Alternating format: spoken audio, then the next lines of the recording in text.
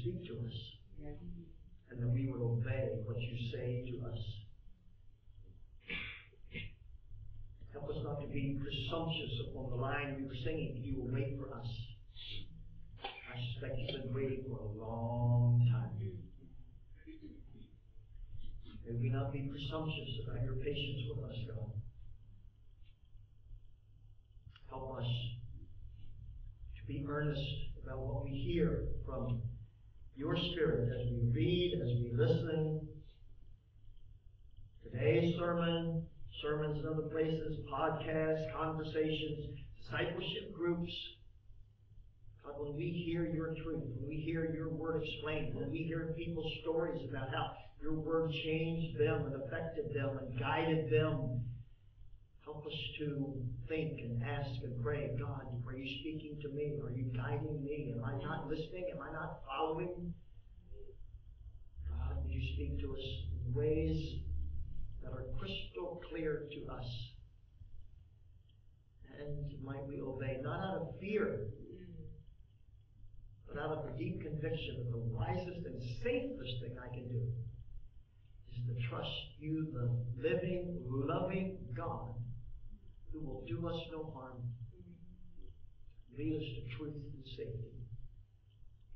Capture our hearts to that degree, and with that goal in view, might we listen and obey. In Jesus' name, amen. Amen. Thank you. You may be seated. Take your Bibles to the book of Acts. Turn your Bibles to the book of Acts and make your way to chapter 3. We have been, with few exceptions, Mother's Day, a couple other big events, I suppose, but we've been, well, coming up on 18 months as I remember, and chart things out for us, Sunday by Sunday by Sunday, looking at the big themes, the overarching view of flow from the Old Testament. Of course, Christmas, last Christmas, the Incarnation, then January, the unfolding of the ministry of Jesus in the Gospels, and then Easter with Passover, crucifixion, resurrection. So we come now to after the Gospels are closed out and Jesus is crucified and risen, and last week, a couple of weeks back, ascended back to the Father. So here we are now in post-Pentecost. So the Holy Spirit has come, chapter 2. The church is now empowered. We have been enlightened. It's the ministry of Jesus. We are empowered with the presence, the power of the Holy Spirit. So now what are we going to do? What all this Old Testament history promises, the Messiah will come, the Messiah will come, the Messiah will come. The Messiah has come. He's explained to us eternity and life and substitutionary atonement. His sacrifice paid for our sins. If we've understood all of that in the Gospels, come to its apex, its climactic statement of death and burial and resurrection. And then not in an anticlimactic way, but then the Holy Spirit, Jesus says, it's to your advantage that I go away. If I don't go away, the Holy Spirit won't come. If I don't go away, we're still bound geographically. I'm here, you're going to want to be with me. That's appropriate that you would want to be with me. It's to your benefit that I go away, so we're no longer bound geographically. That the gospel expands throughout the whole universe. And that's the day of Pentecost. It's the reverse of the Tower of Babel. So where do we go from here? Well, I want to quickly, because there's so much to cover and there's so many things I want to get to with you. I want to rush through some things and then really slow down, and I'll point one of those out. Some other things I pointed out to you this morning. So I want to cover these chapters, 3 through 7, and even for me that seems like completely unreasonable. But let's give it a shot and see how we do. You can see in the printed notes, there seems, at least to me, to be not a break in time, but chapters 3 and 4, they're really centered around one big event. Peter and John, in the early parts of chapter 3, they heal this guy as they're going into prayer, the hour of prayer. And from that event, all of chapter 3 and all of chapter 4 then unfold. So look at chapter 3 and 4 together as interconnected, almost as one. But then there's 4 other problems, scenes, events that I want you to catch. And they're not totally independent from one another, but you can understand them independent from one another. They're not linked as closely as chapters 3 and 4. And we'll try to work through those chapters 5, 6, and 7. Those 4 events of those 3 chapters there. And one last word, and then we're really going to take off. Don't get stuck just learning the history of these chapters. Don't get stuck just seeing the facts and missing the life that's going on amidst these events. The Bible is not just a book of history. There's history in the Bible, but it's not primarily a book of history. It's a book of relationship. And it's not so much the horizontal relationship, me and you and Peter and John, and no, it's us and God. Yeah. That we're in a relationship with the living God. Right. And that relationship is mediated by God who took the flesh in the person of Jesus, His Son. Don't miss the relationship. Don't miss that piece of God interacting with His people. And His people depending upon their Master, their Savior, their Father, their God. Don't miss that. Don't get stuck in just the history. This is fascinating. It is fascinating. But let's see what's happening through the relationship that's even more life-changing. Okay, with that. Chapter 3. Peter and John are going to the regular hour of prayer, just like Muslims. All those Muslims, they're praying people. Orthodox Jews were praying people long before. And here they are, it's the hour to pray, and even though Peter and John are disciples of Jesus, and they've been born of the Spirit, they're still going to this Orthodox Jewish hour of prayer, and they're going to the temple to pray, and they encounter, this verse 2, a man who's lame from birth. And every day someone brings him to the gate, and he's begging for alms. The word alms is just generous coins. Throw the guy some coins. You know, it can't work. This is his only way to survive.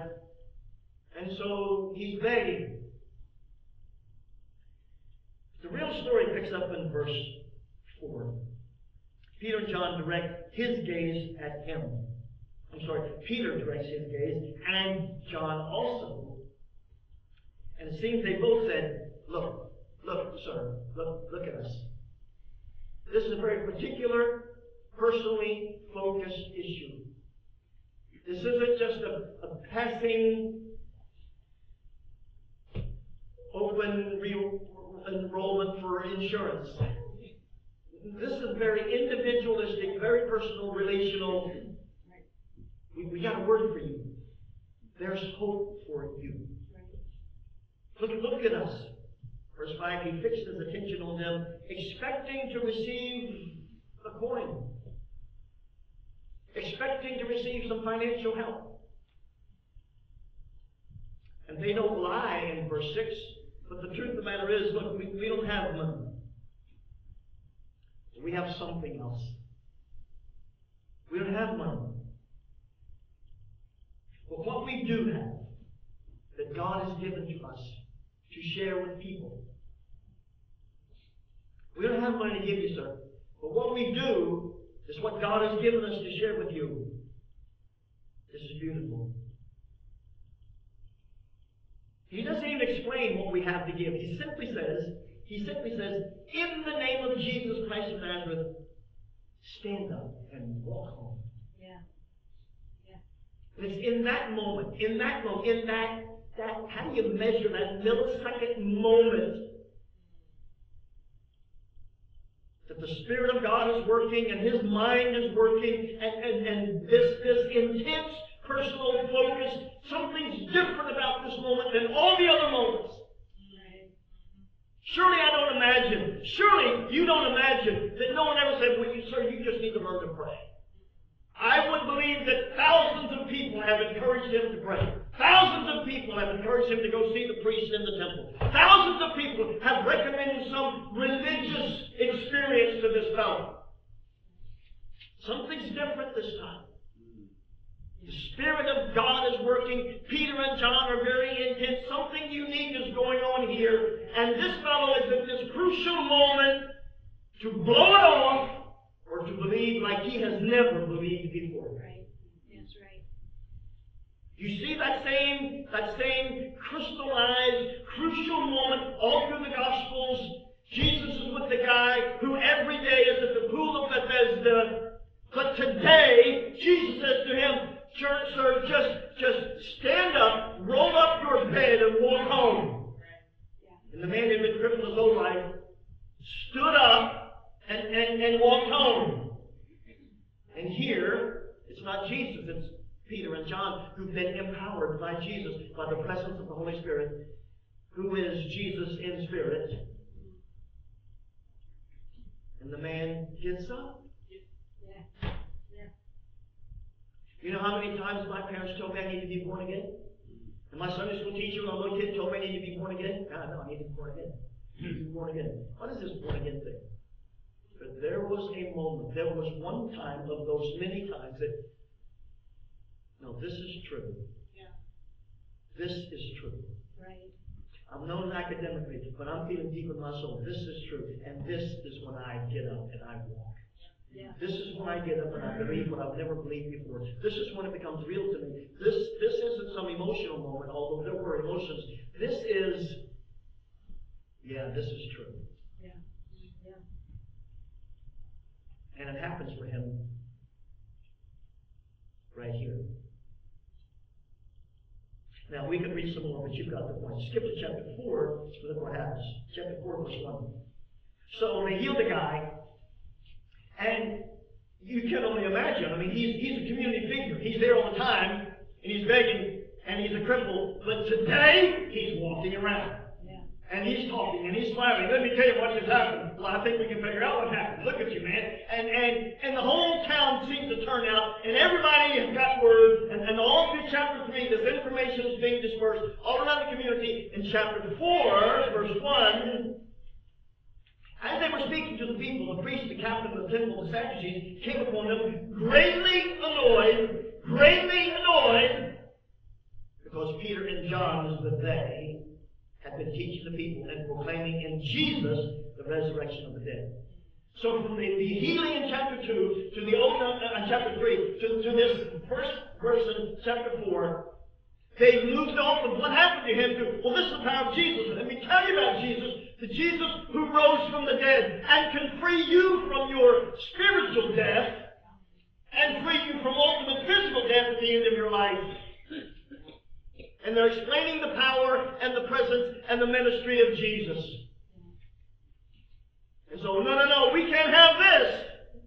And the religious structure said, no, we can't have this. Get down there and shut those guys up. So the priest and the captain of the temple, that would be the temple guards, the temple police, greatly annoyed. Don't minimize that. They arrested them and put them in custody until the next day. It's already nighttime. Now watch for it. Many of those who had heard all this explanation and preaching throughout all of chapter 3, many had heard the word and believed, and the number of men who came to faith were about, you see it in verse 4, 5,000.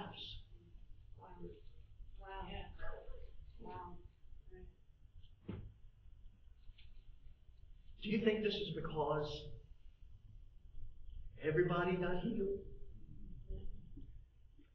One guy got healed who was confirmed crippled. I mean, everyone knew. He's a community fixture. He's there every day. Those who get up really early see his friends bring him. Those who stay late see his friends take him home. Everybody knows old Joe is always begging at the gate named Beautiful. Yeah. But today, Joe, or whatever his name is, got up and walked away, and he did it by the power of Jesus of Nazareth. Amen. But the miracle is just what you can see with your eyes. He's walking on strong legs. Way more than that happened to this brother. His sins were forgiven. Yeah. The healing is just a tool to draw your attention to the power that not only can fix your body, but can heal your spirit for all of eternity. Yeah. Because eventually we're all going to die, and we won't need our legs anymore because I'm dead. But my spirit is alive in Christ eternally. You would think the religious group would be thrilled about this, but no, if we're not doing it, we can't control it, and they're not saying what we tell them to say. No, it can't be of God, because we're the people of God. That's the climate. That's the tension. That's the clash I want you to see. And all these little stories, every one of them has that same essence to it. That God is moving in powerful, miraculous ways. And those who want to control religion say, you can't do that, you can't do that. Well, we just did that. That's right.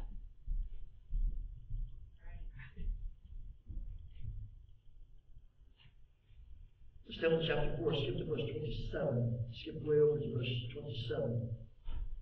I'm sorry, 23. Go to verse 23. So when they were released, that is to say, Peter and John were finally released from the jail. And they went to their friends, the church, the believers. Now there's an additional 5,000 of them who got saved in verse 4. So when Peter and John were released, they went to their friends and reported what the chief priests and elders had said. And when the church, the congregation, heard it, they lifted up their voices together to God and said, Sovereign Lord, who made heaven and earth and the sea and everything, who through the mouth of your father David, your servant, said by the Holy Spirit. And he's quoting from Psalm 2. Why do the Gentiles rage? The people imagine these vain things. The kings of the earth set themselves. The rulers were gathered together against the Lord and against his anointed. Now watch this. They're quoting Psalm 2. The church. Peter John, let me tell you what happened to us today. Yeah, we heard all about it. What was it like? And they gave them details. And the church spontaneously says amongst itself, you know what this is? This is just like Psalm 2. The church was so familiar with biblical truth that they connected what just happened to them with something that King David talked about. And now they say in verse 27, truly in this city, right now today, in Jerusalem, when they were living it, in Acts chapter 4, that were gathered together against your holy servant Jesus, whom you anointed. Herod, who is the Jewish king, Pontius Pilate, who is a Roman, when I say governor, he has more authority than the Jewish king. There's a Jewish king, there's a Roman governor, along with the Gentiles and the people of Israel. You got Jews and Gentiles both saying, we got to get rid of this Jesus. Religious people and governmental people. We got to stop this Jesus. But the church says, all these people came together, look at verse 28, to do whatever your hand and your plan had predestined to take place. All we're doing is living out the purposes of God. All we're doing is living out the destiny of God. God has arranged for this. God has allowed this to happen. God has caused this to happen. And I said about 5-10 minutes ago, there's a lot of things I want to get to with you this summer. This is one of them. We're going to talk a lot about providence. Right. What is God doing, and why does he do it this way, and why does it not make sense to us, and why do we react to it so, that's not fair, that shouldn't be, what are we, puppets? And we're going to explore all of that. The church says, in verse 27 and 28, okay, so they made their own little coalition, and they're only doing what God had foreordained to occur. They're only doing They want to do it. They planned to do it. They thought this through and decided to do it. But all they're doing is what God has wanted to occur. What? Right. Oh, you're going to love this summer. Or fire me. There's no need for us to panic. God knows what He's doing. Yeah, amen. Yeah. There's nothing outside of His hands. Nothing. So here's our response, verse 29. Look upon their threats and grant your servants to continue to speak your word with boldness. Oh God, we're in trouble. Oh God, you're going to help them. Oh God, what are we going to do? Their response is not that at all. Their response is, God, you knew this was going to happen. So our response is, let us not be intimidated. Let us not cower in fear. Oh God, here's their prayer. Make us not arrogant. Make us not intimidating. We don't fight fire with fire. The best word for boldness might be the word confidence.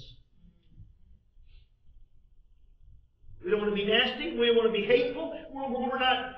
You bring a knife, we get a gun. We're not escalating with intimidation. No, God, we're gentle, we're kind, but we are certain that you are God and your ways work. Yeah. May we not lose our confidence in that truth. Right. That's speaking in boldness. It's not, we raise our voice louder than yours. We find more space in the newspaper than they do. We tell lies on them and make us look stronger. That's not boldness. That's doing God's work man's way. We do God's work God's way. And God's way is to turn the other cheek and to go the second mile. And to bless when you're cursed. And to be confident that what we're saying, while they despise it, those who hear it will get up and walk.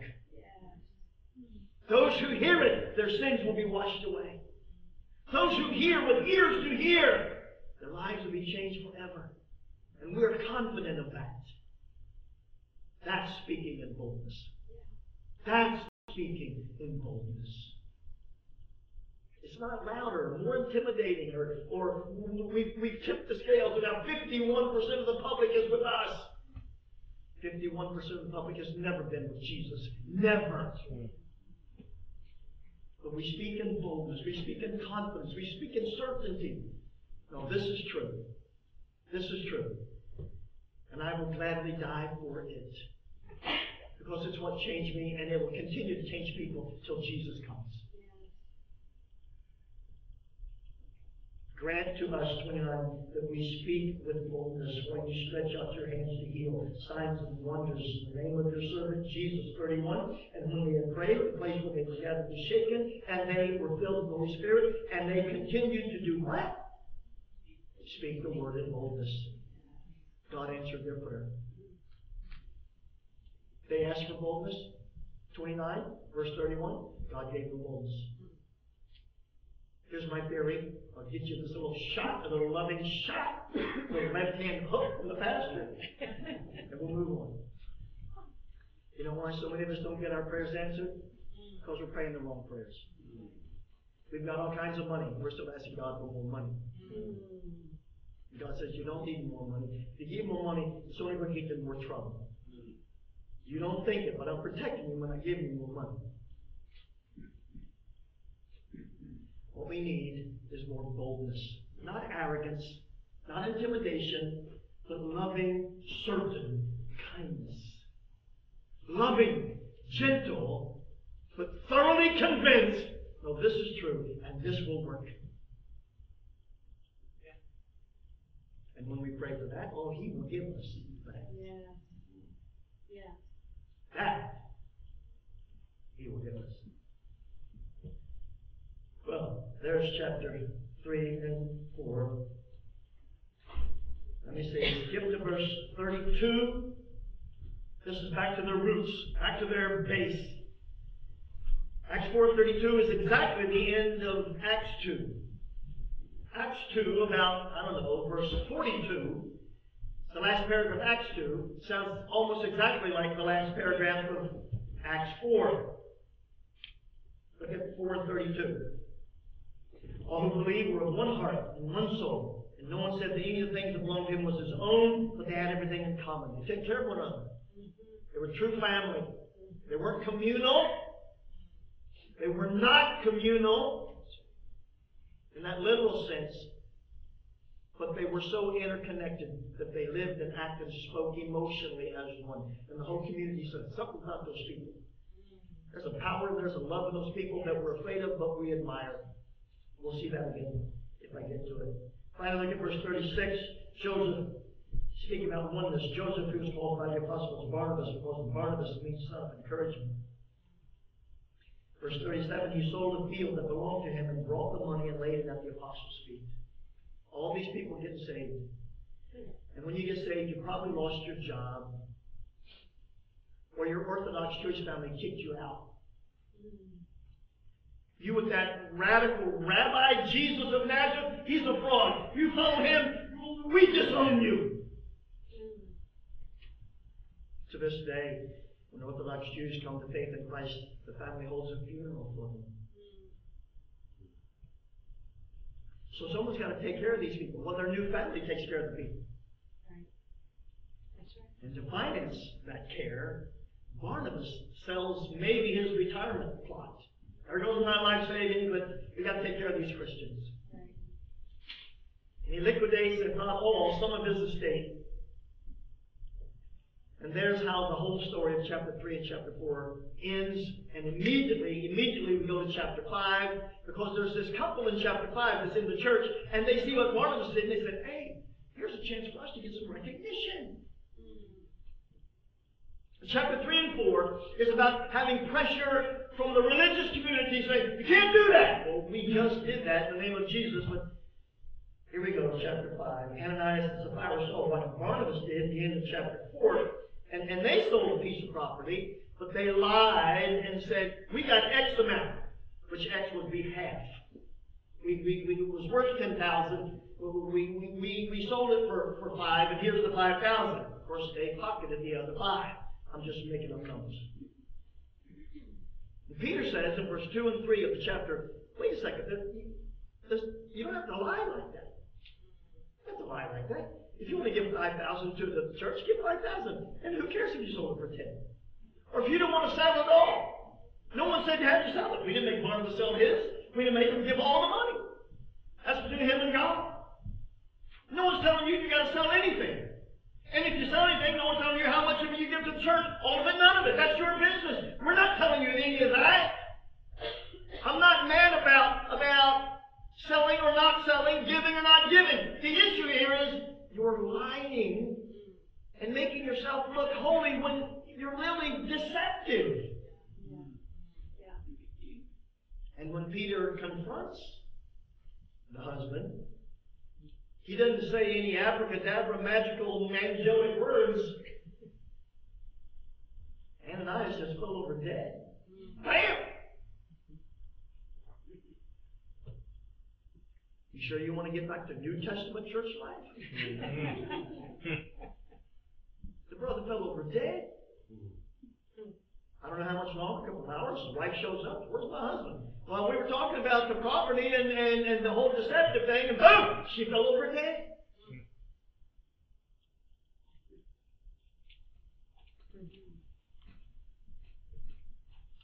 Look at verse 12, chapter 5, verse 12. Many signs and wonders were regularly done among the people.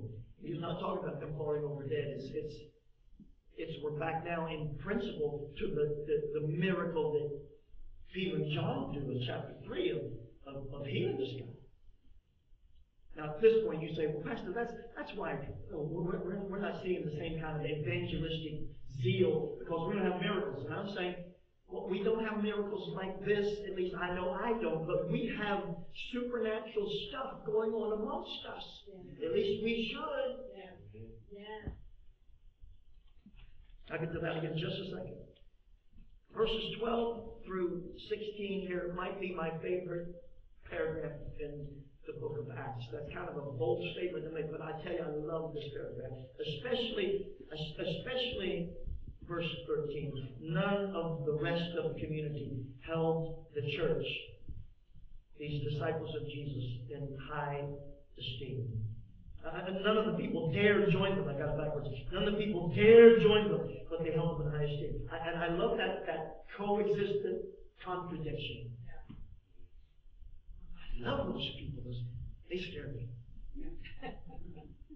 There's something holy about those people, but I don't want to go to church there. I'm drawn to them. I'm repelled by them. There's something beautiful going on here, something powerful going on here, but it's too heavy for me. It's too much for me. Oh my goodness, what is it with these people? Do you think our communities look at us that way? I sadly think they do not. And our instinct is, well, let's generate something that would have the same effect. So what? We're going to hire singers and sing better than that church, and that's going to have that effect. We're trying to do something. We're trying to do something to create something like verse 13. But you can't manufacture verse 13. Verse 13 is 100% absolutely the manifestation of the presence of God Himself. So the long answer, the short answer to our dilemma is, it's only when people see the reality of Jesus in our sacrifice, in our surrender, in our turning the other cheek, going the second mile, our benevolence, our just keep on loving, just keep on loving. Something like verse 15 will begin to emulate out of us, and the community will say, these people don't just go to church. I go to church. All my aunts and uncles and cousins and nieces and nephews, we all go to church. We ain't like them. Not because we only read out of the King James translation. That's not the distinction. It's love. It's the reality of that love, the endlessness of that love.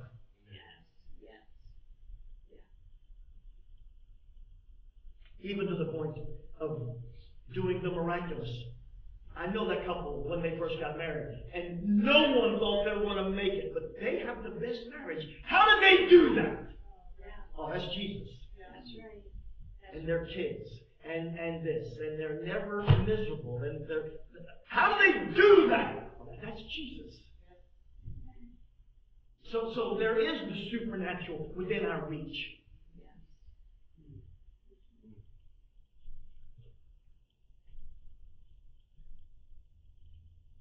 This is how chapter 5 opens for us. It continues in verse 17. So the high priest rose up, and all that were with him, which is the Sadducees, in conjunction with the Pharisees, the two big Jewish denominations. And they are filled with jealousy.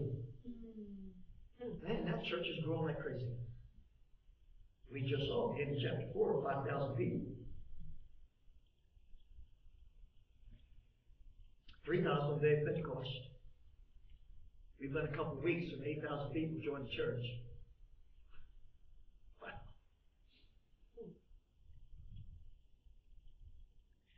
Well, of course, the religious authorities are filled with jealousy, chapter 5, verse 18.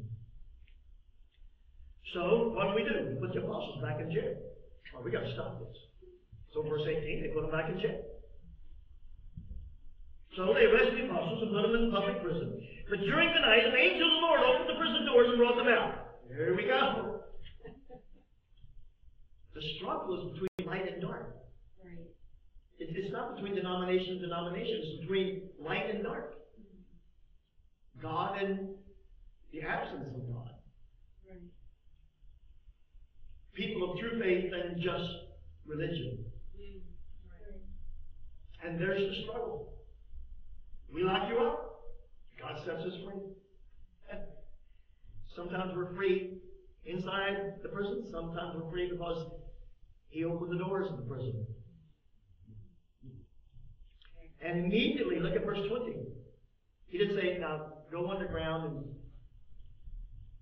make sure you keep yourself safe and don't put yourself in harm's way. No, he said exactly the opposite in verse 20. Go and stand in the temple and speak to the people all the words of this life. So, 21, they go right back to the most public place there is in all of Jerusalem, and that's the temple. And they start preaching Jesus. Yeah, that's right. Amen. Because they're still operating on that prayer they prayed and God answered for them back in chapter 5. I'm losing my place now, chapter 4. God give us boldness, and God gave them boldness. And here they are, right back in the temple, not saying, you can't kill us! But they are saying, you know what? This truth of Jesus is so precious. Right. You guys got to hear this. You guys got to hear this. Yeah, well, we heard some stories about people falling over dead in your church. We didn't do that. We're not killing anybody. Now, God's ways can be confusing to us. His providence doesn't always make sense to us. We didn't ask God to strike those two dead, but He did. And there's all kinds of things that the world doesn't understand about God's ways. Come on, let me be honest. There's a bunch of things I don't understand about God's ways. But I know God's heart. And just because I don't understand every particular act that He takes, doesn't mean that I'm done with God.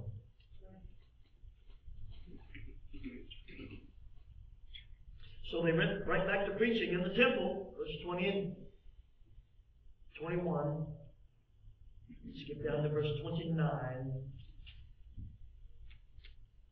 Verse 27 says, so they brought him back before the council. Here we go again. The high priest said, we told you to keep your mouth shut. My translation, verse 28. And yet, look at verse 28. You have filled Jerusalem with this teaching. And the last line of 28, and you're blaming us for it. You just say it's all our fault. We're the ones that killed Jesus. Well, now that you bring it up, fellas. Verse 29, Peter answered, we must obey God rather than men. Yeah. He's not drawing a line to saying intentionally, although he is, but that's not his motive. He's saying, you're mad at us because we're doing this. You think we're rebellious. I'm telling you that I love him because he's loved me so. I can't help myself but obey him. You're asking me, you think I'm defiant. You think I'm rebellious. You think I'm trying to stir up trouble here. I'm not. But I'm so crazy in love with this man. I owe him my life. Yeah. And there's nothing I won't do for him. Yeah. There's nothing I won't do for him. You can threaten me all you want. I'm not spitting in your face. But I don't want to resist him. I couldn't resist him if I tried. I love him. Yeah. This isn't defiance. It's compliance to a higher authority. We're not rebellious. But we're not ashamed. Amen. This is the climate. This is the atmosphere. That no matter what came, they kept standing up. And they get knocked down, they get right back up. This is what I want you to see. Don't just see the history. See the heart behind the history. Where'd that heart come from? Oh, it's this inseparable relationship with the living God.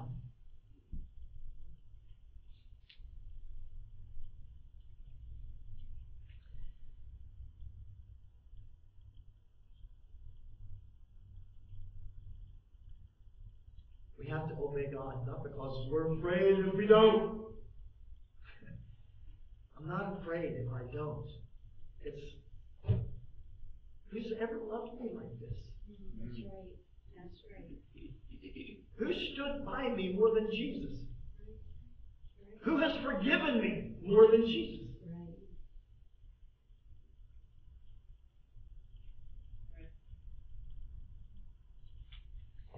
Chapter 6, we're introduced to a guy named Stephen. Stephen is important to us because it's the first time that a non-apostle is now doing miracles. When I say now, I'm using the word miracles a lot. There's conventional and then there's not as typical. And when I talk about us being involved in the miraculous, it's the supernatural. It's the not conventional. But it's not the same as the miracles that the apostles were doing. But now it's not just the apostles. It's this deacon named Stephen. But he comes into prominence because of a problem. So let's look at another problem, how to solve it. Chapter 6, verse 1. The disciples are increasing in number. That's an understatement. This church is exploding. And a complaint by the Hellenistic widows arose because their widows are being neglected in the daily distribution. Here's what's going on. So, families were coming to faith in Christ. And in your family there was no senior citizens home. There was no put grandma in there, we'll send her card and go see her twice a year. No, grandma's in the house with all of us. And you know, if I've lost my job because I'm now a disciple of Jesus, that means we can't eat, and grandma can't eat, and we're all in trouble. So they set up a little food pantry, probably a huge food pantry in the church. And they're feeding people, families, and widows every day. And someone said, well, it seems to us that there's a different level of treatment for the Jewish widows and us Hellenistic Jewish widows. And here's the difference in that word. Hellenistic means that you're Jewish genetically. But your culture, your language, your diet, you're not kosher, your speech is not typical Jewish. We would say Yiddish. I've integrated into a Gentile life, but I am Jewish by birth. I'm a Hellenistic Jew. But Jewish Jews, well, they're really Jews, and they get better treatment, and they get the food first, and if we run out, we're the ones that miss out, and it doesn't seem right to us. Now, I think that Luke, who wrote the Gospel of Luke and now the book of Acts, is telling us this because he's saying, look, this church is not perfect. Right. This church is not perfect. Right. There's some stuff going on, whether it was intentional or incidental or accidental or oversight. There's no explanation, but this church has some problems. And I supply it trying to get some recognition, and they get struck dead. The widows are being neglected, and maybe they said, we don't say anything, we don't want to start trouble somewhere. We got to say something. And sooner or later it became an issue. And here it is in chapter 6. I love the response.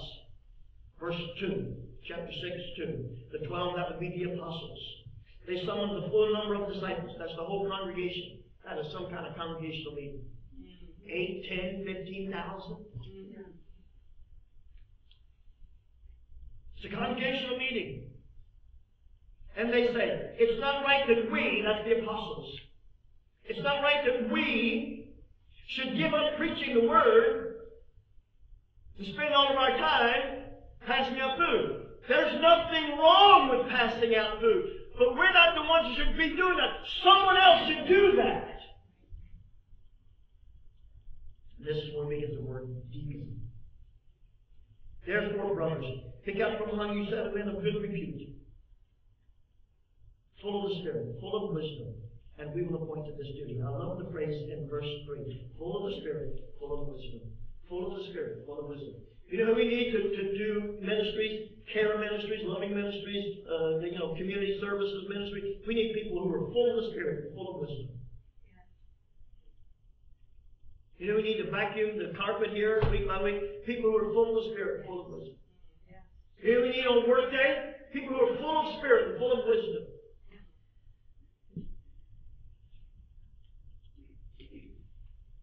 Because we're not just getting jobs done, dispatching chores. Get that silly work done. No, everything we do as unto the Lord.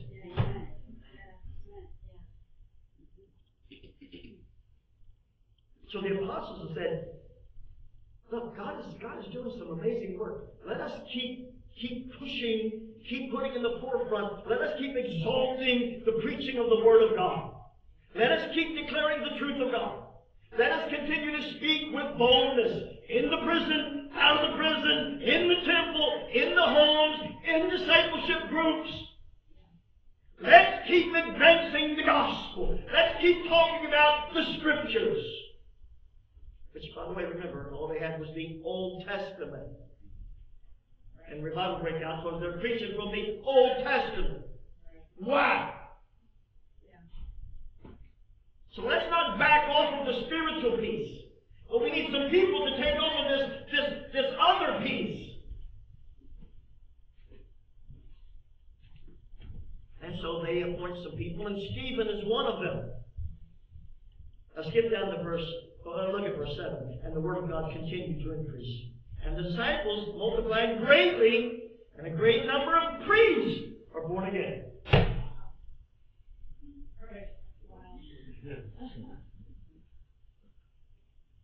Would you love to be in an environment like this?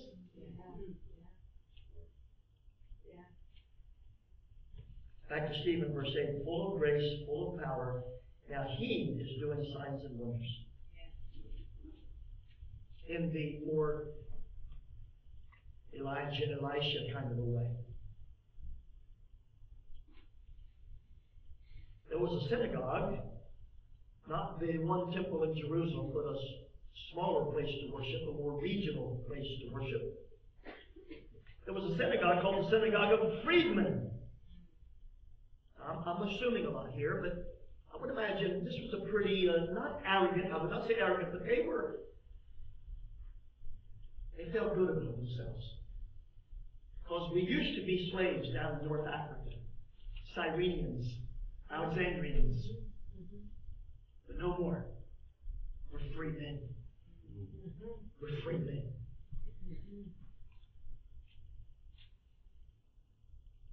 There was a synagogue of the freedmen. And this is where all they came from. And they're disputing with Stephen. He's talking about your Jesus of Nazareth. He's a fraud. No. We're Jewish people. We're the sons of Abraham. These are Africans. By the way, for those of you who are a little uncomfortable and want to use ethnicity to make a spiritual point, give it up because there's no validity to it. They're disputing with Stephen. I love verse 10. But they could not withstand the wisdom and the spirit with which he was speaking. He didn't outshout them.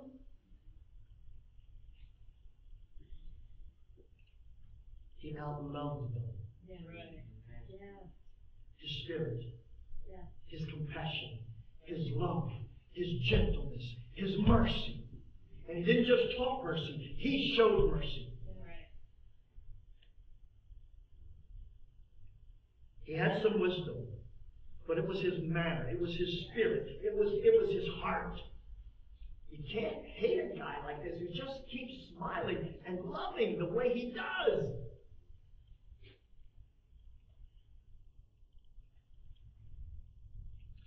So rather than acknowledge, he's got the truth and we just have religion. They say, no, we're going to frame him. Let's lie and frame him. Verse 11. So they secretly instigated other men who said, we've heard Stephen speak blasphemous words against Moses and God. And they stirred up the people and the elders and the scribes, and they came upon him and seized him and brought him before the council. This is part of the deal. If you think that's not going to happen in our world right now, then you're not listening every Sunday to Voice of the Martyrs, who's suffering for Jesus every day. Around the globe, people are dying for Jesus because someone lied on them and said, they hate the government, and they hate this, and these people don't hate anybody, they love Jesus. And simply by loving Jesus, they expose someone else, so we kill them. It hasn't changed since the book of Acts till today. Yeah.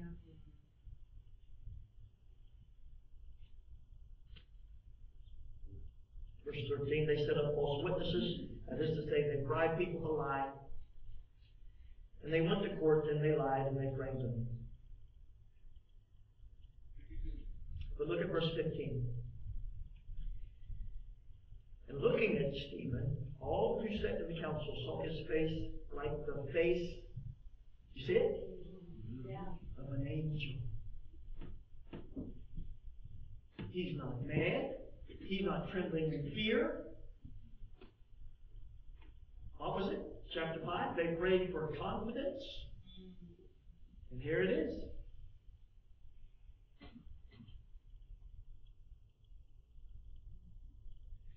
I want you to see you can't have one without the other. You can't have a massive movement of God without the people who think they control God saying, we can't have this! We gotta put an end to this! Because when the true God shows up, false God say, wait a second, we're losing our grip, we're losing our authority, our offerings are going down, our attendance are down, we're in trouble. I'm going to have to get a real job. Nothing has changed. Nothing has changed. And here sits Stephen with the face of an angel. Is that beautiful? Oh my goodness. Well, look at chapter 7.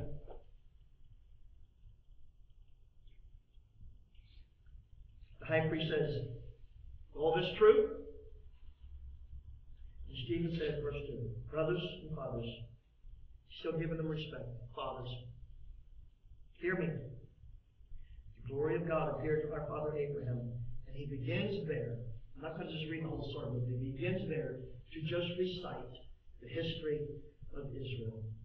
He starts with Abraham, and all the things that happened to Abraham. He moves on to Joseph, how Joseph was betrayed and sold by his brothers. He moves to Moses. All he deals with Moses, and then Moses died, he moves to Joshua. After Joshua, he jumps to the kings, he deals with David, and then he deals with Solomon, and reviews the history of Israel. And the history of Israel is not manufactured. Everything that's written in Acts chapter 7 is documented over and over and over and over and over and over and over. All the books of the law and the prophets in the Old Testament, everything that he summarizes in chapter 7 is clearly referenced and documented throughout all of the Old Testament. And then he starts to conclude in verse 51 of chapter 7. This is the man who is sitting there with the face of an angel. But the truth is still the truth, and here's the truth. You are a stiff-necked people. Wow. And here's a word that would have cut them deeply, no pun intended. You are uncircumcised in your heart.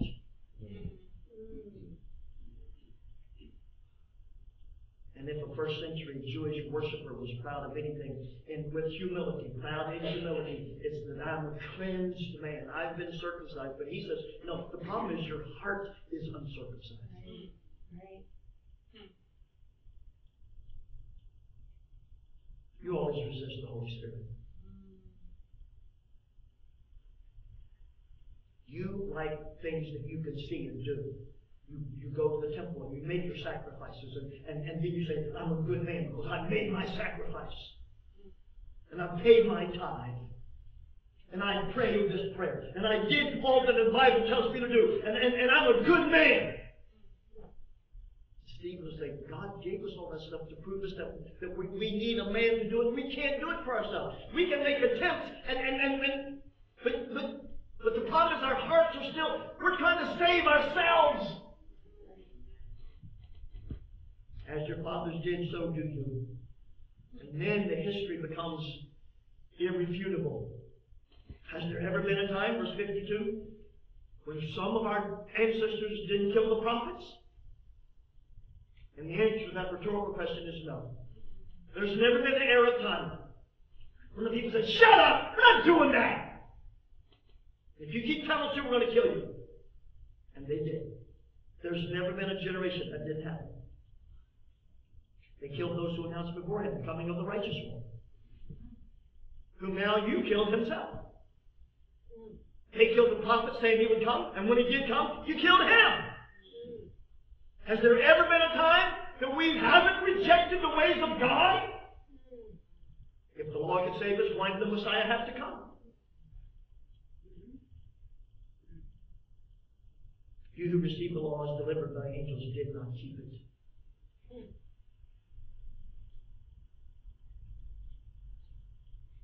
they heard these things, they were enraged.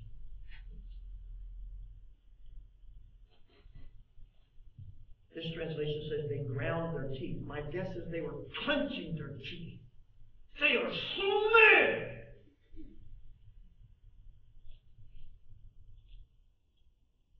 That everything in them is tense. And their jawbone is flaring out. They're clenching their teeth. And their faces grimaced at this angelic Stephen who's telling the truth. Yeah. Right. They are enraged. But he, 55, full of the Holy Spirit, looked into heaven, saw the glory of God and Jesus at the right hand of God. Coming home. I'll be there any minute. You guys won't kill me. I'm coming home. The heavens are open. The Son of Man is at the right hand of God. The crowd cries out with a loud voice, "Shut up! Shut up!" And they put their fingers in their ears. And they rushed together at him. And they grabbed him. They drew him out of the city and they stoned him. Here's a little foreshadowing detail. As the men are picking up their stones, I'm taking off my outer garment. I want to make sure I get a hard throw. They take off their garments and they throw them at the feet of this guy named Saul. You don't think the Spirit of God is at work? Just a few months later, this Saul is born again and becomes Paul the Apostle. This is the power of God. Yeah. They took their garments off so they could throw harder. And they laid them at the feet of a man named Saul. And here's angelic Stephen. While they're stoning him, he cries out, "Lord Jesus, receive my spirit." And falling to his knees, he cries out again with a loud voice, "Do not hold this sin against them." Wow. Do not hold this sin against them. And as he's saying words like that, he dies.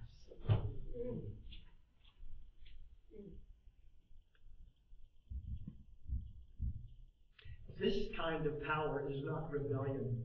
This kind of power you can't stop. That's right. This is a wave of God's movement. And you're not going to stop God's movement. That's right. That's right. That's right. So the whole story is screaming at me and us, and I want us to get this. Get this.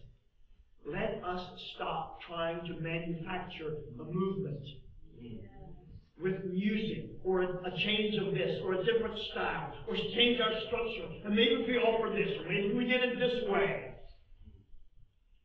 Let us pray the way they prayed. God, would you give us your kinds of humble boldness? Would you give us your kind of fearless compassion? That we can speak the truth.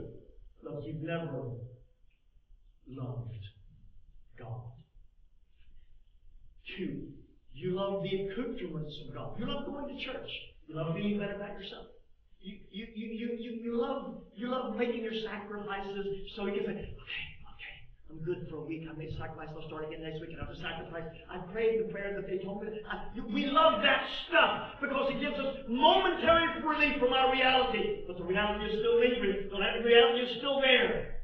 Because there's this sense in us, yeah, I did that. I went last week, but it just doesn't seem it's enough. It's not enough. It's just never enough, is it? So let's tell the truth. Yeah, you're right. It's never enough. Let me tell you what is more than sufficient. When we quit trying to save ourselves, and we throw ourselves to the mercy of Jesus, and believe that only He can save us, and when He saves us, oh man, does He save us.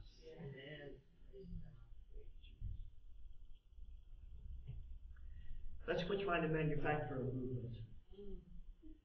And let's surrender. And let's be filled with His presence. and His love and His mercy and His kindness. And that we learn to turn the other cheek and go the second mile and bend for one another. And before we attack someone about the speck in their eye, we deal with the telephone pole sticking out of mine. And we catch these biblical principles and we start living that way. And see if God might use my earnest effort to comply and your earnest effort to comply. That God would use all of that and He would create a movement. That our kids would see it, that our spouses would see it. And our friends and relatives that go to other churches would see it. And our neighbors would see it. Was there something going on? Something going on? There's something going on here.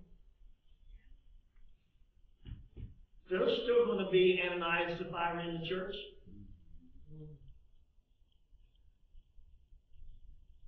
There's still going to be some problems that get exposed, and this one's being neglected, and this one's being preferred, and we'll have to fix that. You see it all here.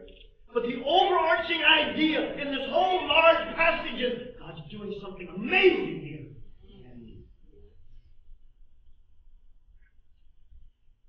And that's my prayer for us. Not that we wouldn't be thrilled with some emotional experience,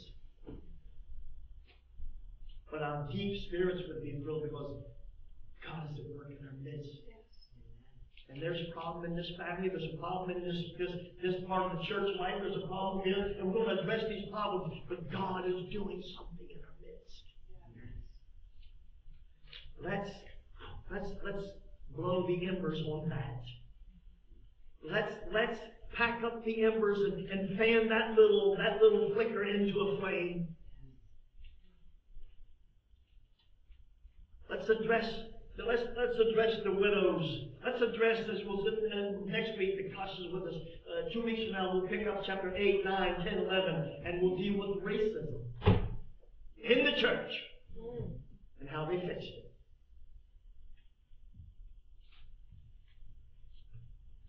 Let's get earnest about not just going to church, but being the church. Yeah.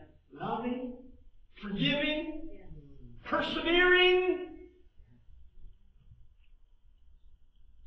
And let's move this love from, we can love one another. Let's love unbelievers around us.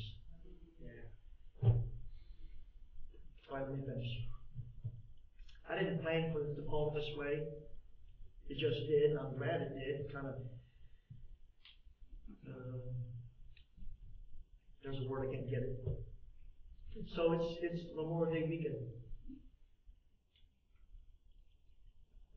And tomorrow, you'll gather with friends and family, and you'll remember people in your family that served.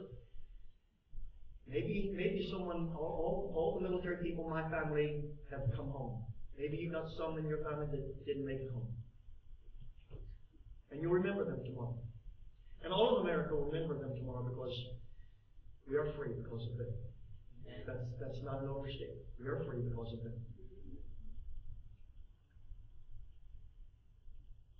I wonder if generation from now,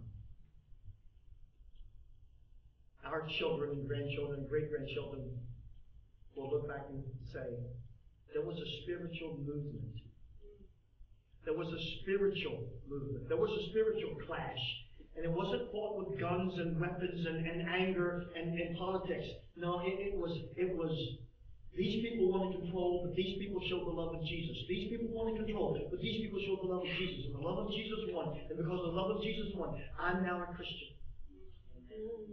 Because my parents and their parents and their parents and Christians before me got serious about living for Jesus.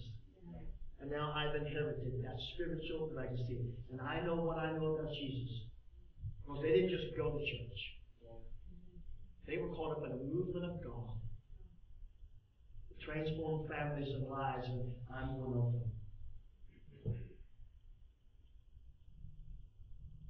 But we live in civic freedom because someone died to themselves. I want people behind me and you to live in spiritual freedom. Because we quit arguing about my preference and what's comfortable for me. I want my way. And we all said, no, I want God to have His way. Amen. So we can all be free. Yeah. So we're going to sing this song this morning. It's a Brooklyn Tabernacle song. I love this song. A vessel of honor for God. Sing it.